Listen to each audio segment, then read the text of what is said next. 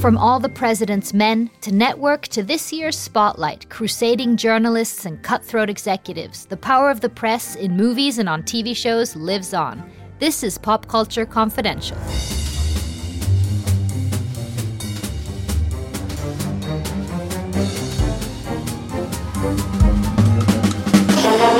Is that really your idea of how to run a newspaper? I don't know how to run a newspaper, Mr. Thatcher. I just try everything I can think of. I'm Bob Woodward of the Washington Post. Mr. Markham, are you here in connection with the Watergate burglary? All remote standby, please. Okay, we're going to George. Say, the F-14 is one of the most difficult planes to master. Executive producer. The China Syndrome. It's about people who lie, and people faced with the agony of telling the truth. Right. People like Kimberly Wells, a television reporter paid to smile, not to think. Cambodia. To many Westerners, it seemed a paradise. Another world, a secret world. But the war in neighboring Vietnam burst its borders, and the fighting soon spread to neutral Cambodia. In 1973, I went to cover this sideshow struggle as foreign correspondent of the New York Times. Well. Ron Burgundy, the Channel 4 news team. Where's your mommy? You back off, evening news team. Hi, thanks for tuning in. I'm Christina Yerling-Biro.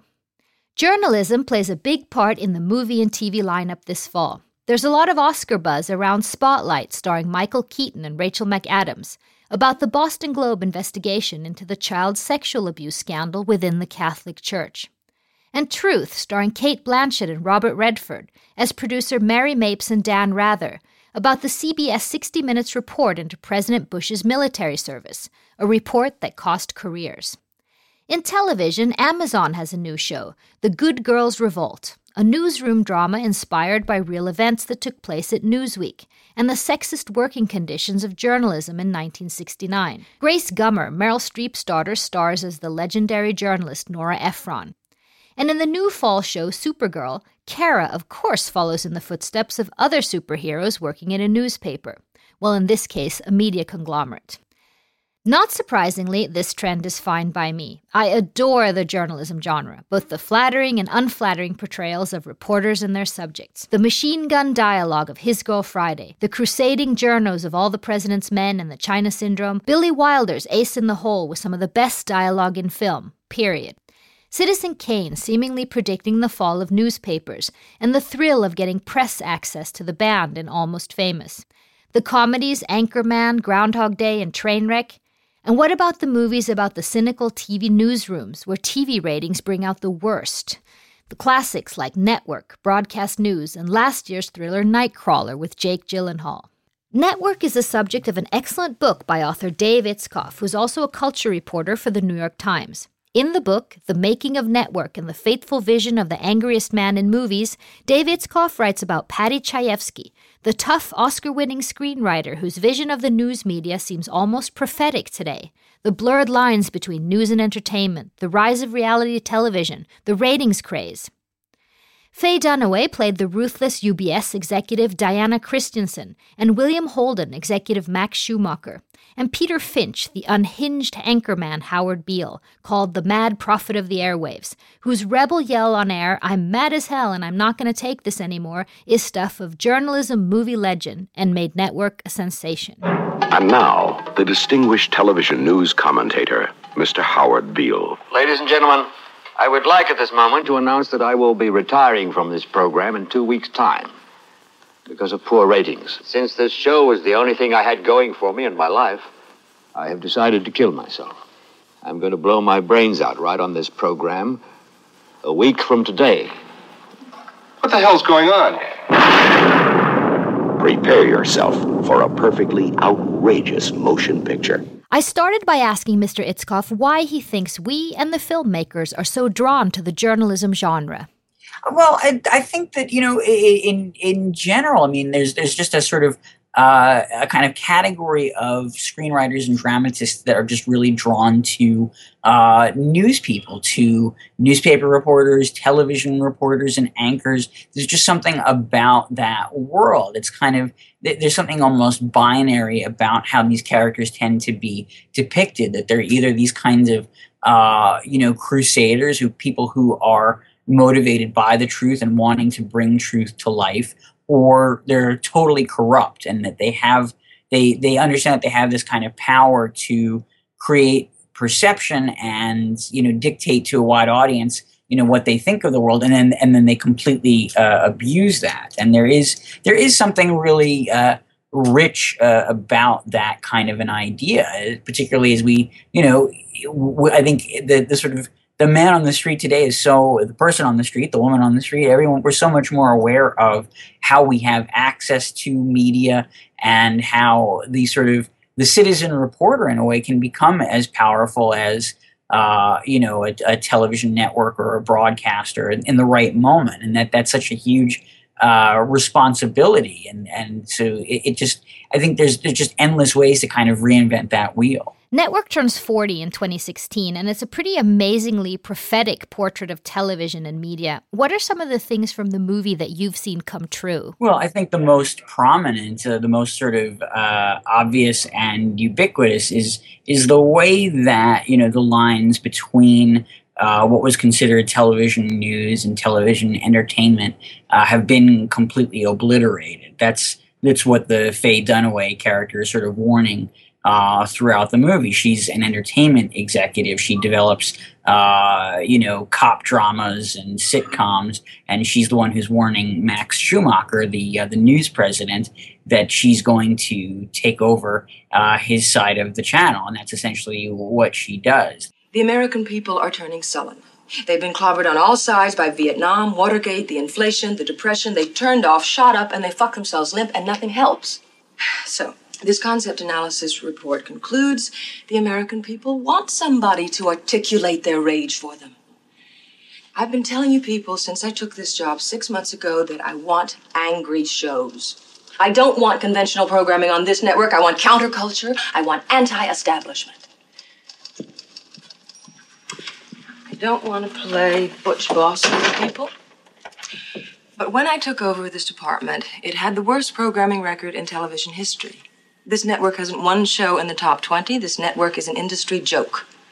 And we better start putting together one winner for next September. I want a show developed based on the activities of a terrorist group. This realization that, news was once this sort of protected, hallowed field on television, that it was meant to just share information with people. It wasn't meant to drive ratings or necessarily even turn a profit. And that once TV news divisions had to be profitable and had to chase ratings, they became indistinguishable from entertainment content. There's that amazing scene where one of the staffers is pitching to her and just saying all these cliches which ring true today, like we need the crusty and benign character, the attorney, the lady cops, the brilliant and beautiful, fighting for feminism on the floor. I mean, that just rings so true even of the cliches today on TV. Exactly. It's so funny that, in an era 40 years ago when you only had 3 broadcast networks and, no cable television to speak of, that those were sort of the tired, tried and true formats. And it's no different now, given that, you have, not only hundreds of cable channels, but also, all the digital streaming channels. That's basically, people can't seem to think of more than 4 or 5 different kinds of ways to tell a story on television. Right. Writer-director Aaron Sorkin, he thanked Mr. Chayefsky when he won the Oscar for Social Network. He was a big influence on him as a writer. And Sorkin said regarding your book, "I believe this is the first thing written about Paddy Chayefsky that Chayefsky would actually have liked." What do you think he meant? Well, I think he's being very kind and generous to say that. I mean, I think more to the point, Chayefsky was a very idiosyncratic person. I mean, part of what made him, I think, so attuned to what was going on in his world at the time, not just only in media, but in society, was that he was, he was kind of, I guess you'd call him a curmudgeon or a dyspeptic personality. I mean, he was a very loving man and funny man, but I think also he was deeply, deeply cynical about the times that he lived in and really genuinely believed that, things were just getting worse in every arena, everywhere he looked in, national politics, global politics, the Mideast, was a big concern to him, and that of course got solved soon after. But in his day, it was a big problem. That just he saw all these powder kegs everywhere, and really saw no solutions to these kinds of problems. And I think it really preyed on his mind in a way that he felt he had a certain responsibility as a screenwriter and as a dramatist to kind of grab people by their lapels and make them pay attention to what these problems that he saw. But it's funny, though. I was thinking with Sorkin and Chayefsky, Network is just so different from Newsroom. Good evening. I'm Will McAvoy. This is Newsnight. I'm beginning this newscast by apologizing to the American people for the failure of this program during the time I've been in charge of it. The reason we failed isn't a mystery. We took a dive for the ratings. I'm quitting the circus and switching teams. I'm going with the guys who are getting creamed. I think that they had very different aims. I think, if anything, Newsroom was, at least at its outset or at its inception, I think it was meant to be a more sort of, I wouldn't necessarily optimistic, but a more sort of uplifting take, or a more. It was a kind of wish fulfillment that if a dramatist or a screenwriter was creating this sort of perfect news channel where people acted out of altruism and a belief in the truth, that it would still run into lots of moral and practical dilemmas, but that's what it would essentially look like on the Newsroom. Whereas in Network, it's the complete opposite. It's every shortcut is being taken. Everyone is compromised in some way. Everyone is almost literally in bed with somebody else. So that leads to different results. It's also Stephen Colbert's favorite movie. Why? Well, I think that if you just look at his at Colbert's body of work, that's sort of, particularly in the era when he was hosting the Colbert Report on Comedy Central, that's very much the idea that he was playing with, no matter what they were making fun of on a given night, because it was all being channeled through that Colbert persona at the time, that kind of fake conservative commentator character, that he was very much playing with that same idea of the meaning of the news, what we assume are objective facts that can change dramatically depending on who the person is that's delivering it. That's certainly one of the sort of themes of Network, as we see the Howard Beale character played by Peter Finch become more and more popular, but also grow more and more insane. We know as audience members, we're watching a person who's literally losing his mind, and yet becoming more attuned to his audience and just gaining a wider viewership. There's such a disconnect there, and that's the area that Colbert was playing in. He was talking to an audience that knew what he was making fun of, and yet if you weren't in on the joke, or you just looked at the words sort of literally that he was delivering as they were written, they would seem very different. He would seem very sincere about what he was saying, even though it was all done with a wink and a nod. One of the things I think is excellent is your book is all the descriptions and stories of Faye Dunaway and the women and that. But I want to talk, because her character, I could see it a little bit in Rene Russo's character in Nightcrawler as well. Absolutely. You would agree? Sort of these women of the newsroom. Is there a trope of this, of the powerful women in positions of power in newsrooms? Oh, you certainly do see it in the fictional portrayals. And it's interesting, first of all, in terms of how Chayefsky developed the character that Faye Dunaway plays, Diana Christensen, because in sort of earlier versions of the screenplay, he recognized that there had to be a kind of a romance in the story somewhere, and the female character that he created originally was very conventional and meant to be a kind of young idealist who would fall in love with the crusty but benign newsman. And that somehow, as these things usually play out, her love would redeem him, or they would have some permanent falling out, and that would symbolize the newsman's, final corruption. And then he had this kind of,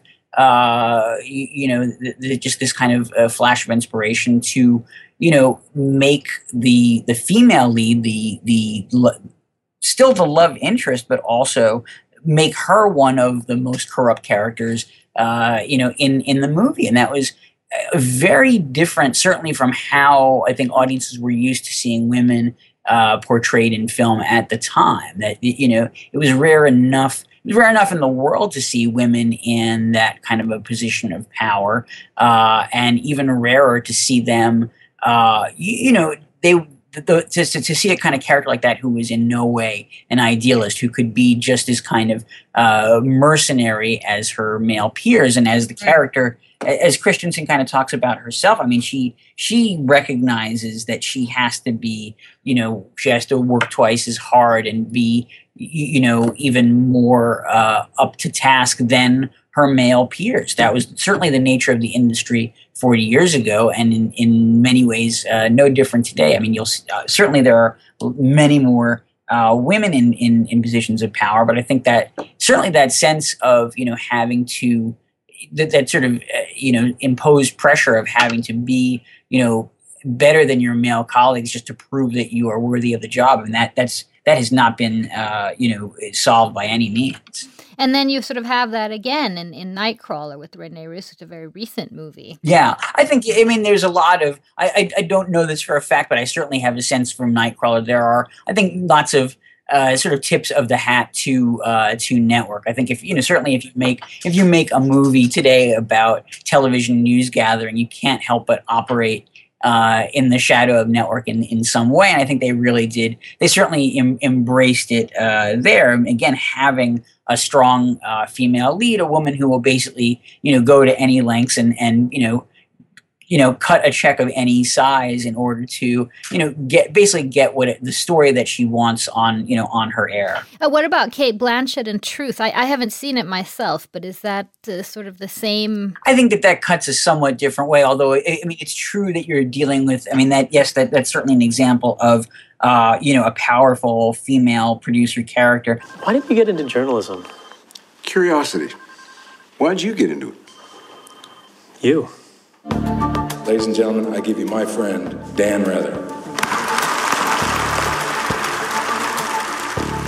I'm the producer. I put the team together. We have Lucy Scott to run point. Colonel Roger Charles worked Abu Ghraib for us. Mike Smith was a researcher for us back in 2000. What's our next move? I might have something for the election. The President of the United States may have gone AWOL from the military.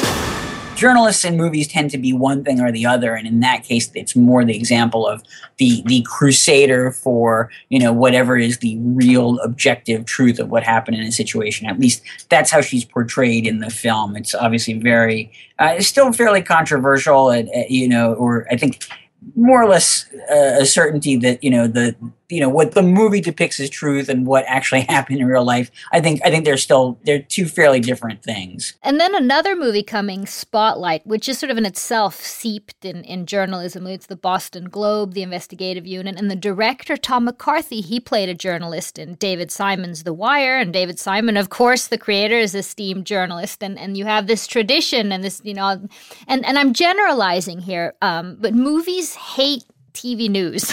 I mean, they're often portrayed as cynical and cutthroat and taking in, all these movies we were talking about before, but not only them, not only broadcast news and network, you have The Truman Show, Hunger Games, Gone Girl, while these newspaper men and women get much more respect than television. Would you say, and why? In the United States right now, Spotlight has been, very well reviewed, and that seems like it's going to do well financially. It's probably going to be a year-end awards contender, whereas Truth is not faring very well. And on the one hand, you could, in the abstract, say that these are, telling similar stories or at least following similar models, and yet the specifics of them are very different. And, they each present, I would say, fairly positive depictions of the journalists in their movies. So again, it's not, even that isn't the sort of defining quality of the film or what's turning audiences on or off. I think it also has to do with the stories that the journalists are chasing, and do we feel in our heart as audiences, are these worthwhile stories? Did the real life journalism turn out to be accurate and influential? I know there's things you cannot tell me, but I also know there's a story here, and I think everybody will hear about it. Do you think your paper has the resources to take that on? I do. Do you?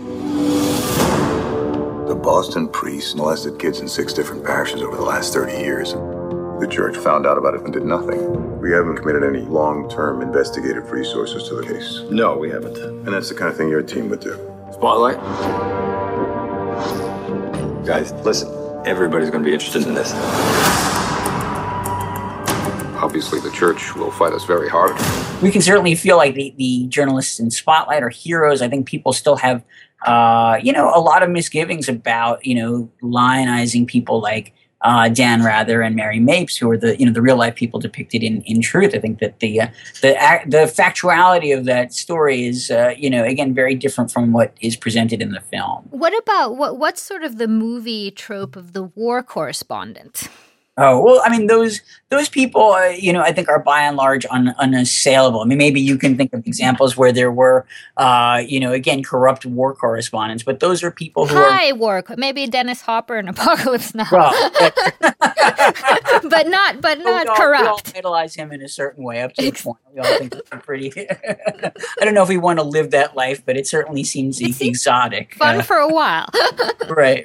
Or you think of Warren Beatty in Reds. I mean, in some ways they're very romantic figures. They're people who are, putting themselves in really, dangerous circumstances. They often become part of the story. They see something that, the wider world hasn't seen yet or doesn't know about, and that always often seems to drive them to, want to tell that story to the world, even at the risk of their own lives. And I think, for journalists, I mean, that's the sort of the most romantic thing they can think of. I still want to go home to my wife and kid every day. I don't want to die doing my job, but we wish we wish the stakes were that high in the stories that we write and report.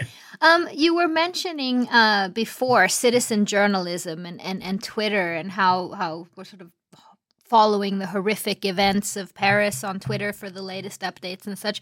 We haven't seen much of that in movies and television yet. That sort of citizen journalism. Do you think that's going to be the next thing coming? Oh, I'm sure that it's the next threshold. I can't imagine that.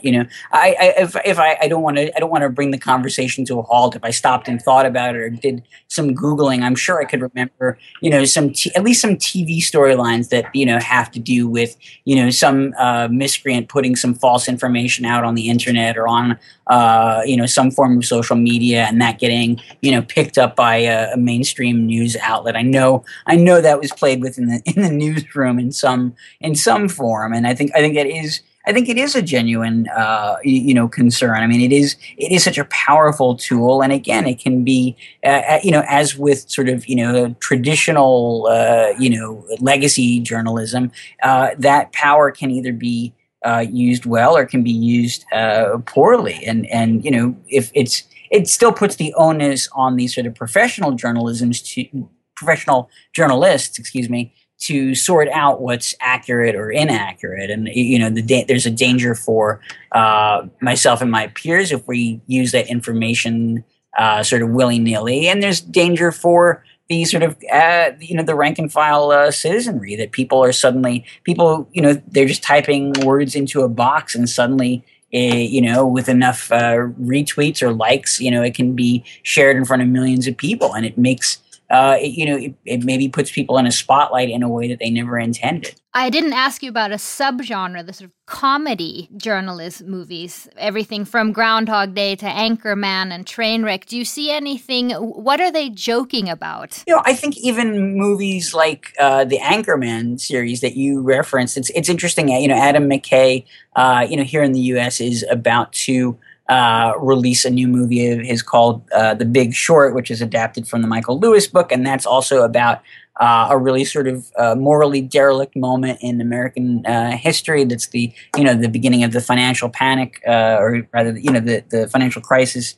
Here, and it's a movie that is very much a comedy, but also one that has a real sort of moral underpinning to it, or a kind of polemic side to it. And it's just interesting that I think that was present to a certain extent, even in the Anchorman movies, that yes, he's making fun of the sort of vacuousness of the characters that Will Ferrell and Steve Carell and other actors play. And yes, it's, set in the sort of 1970s and 80s. But there is a point that I think McKay was trying to make even in those films about how, if you have an anchorman who's literally just reading words off of a teleprompter and has no idea what he's saying, or you have a weatherman who, doesn't even have, the IQ of, of your shoe, that these are dangerous people, that they're, they're comical, but the risks that they're taking and the dangers that they present to their audience, are if these movies weren't comedies, they would be horror films. There was a time when people believed everything they heard on TV.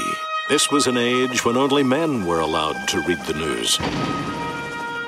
And one anchorman was more man than the rest. Good evening. I'm Ron Burgundy. Damn it! Who typed a question mark on the teleprompter? Are there any Howard Beals today?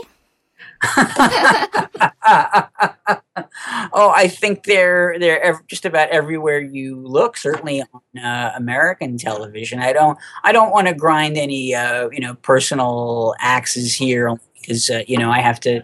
I still have to do my job every day. I don't want to burn any bridges. But I think it's very easy to flip through the dial on USTV, especially now, especially the moment that we're in, which is so heightened and xenophobic, and people really are trying to I think bang the drum for their particular audience, and the danger is that standards can just go out the window in a moment like this, and it's not just something that's happening on American cable. I feel like I see it on American network television just as much.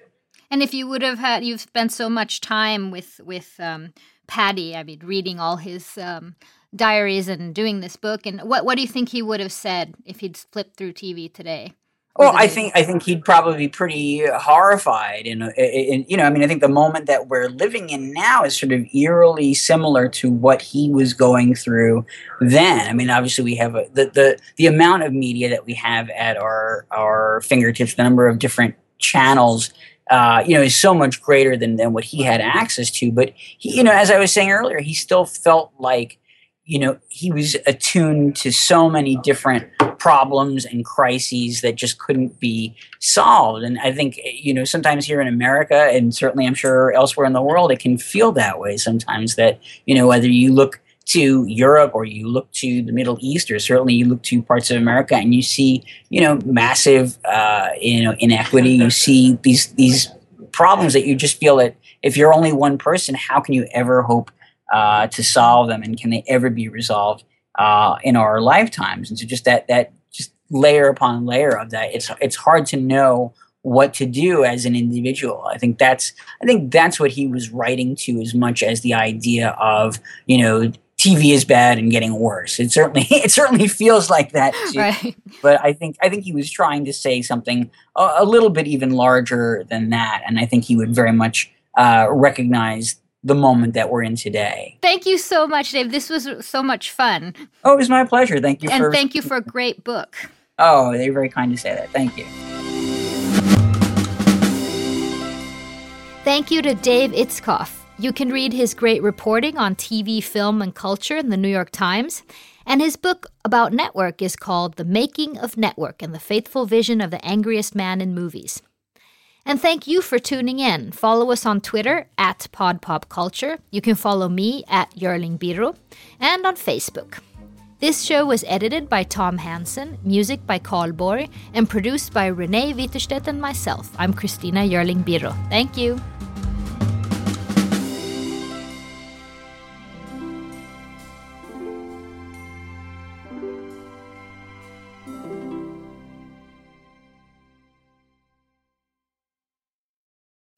Are you tired of seeing your teen or young adult struggle on a path that clearly isn't the right fit? Is your teenager confused about which direction to take after high school? The future of work is changing rapidly, and our kids need to know all of the options available after high school so they're empowered to make the choice that is best for them. In each episode, we explore the latest trends that are shaping the opportunities of today and tomorrow. I'm your host, Betsy Jewell, and this is the High School Hamster Wheel Podcast.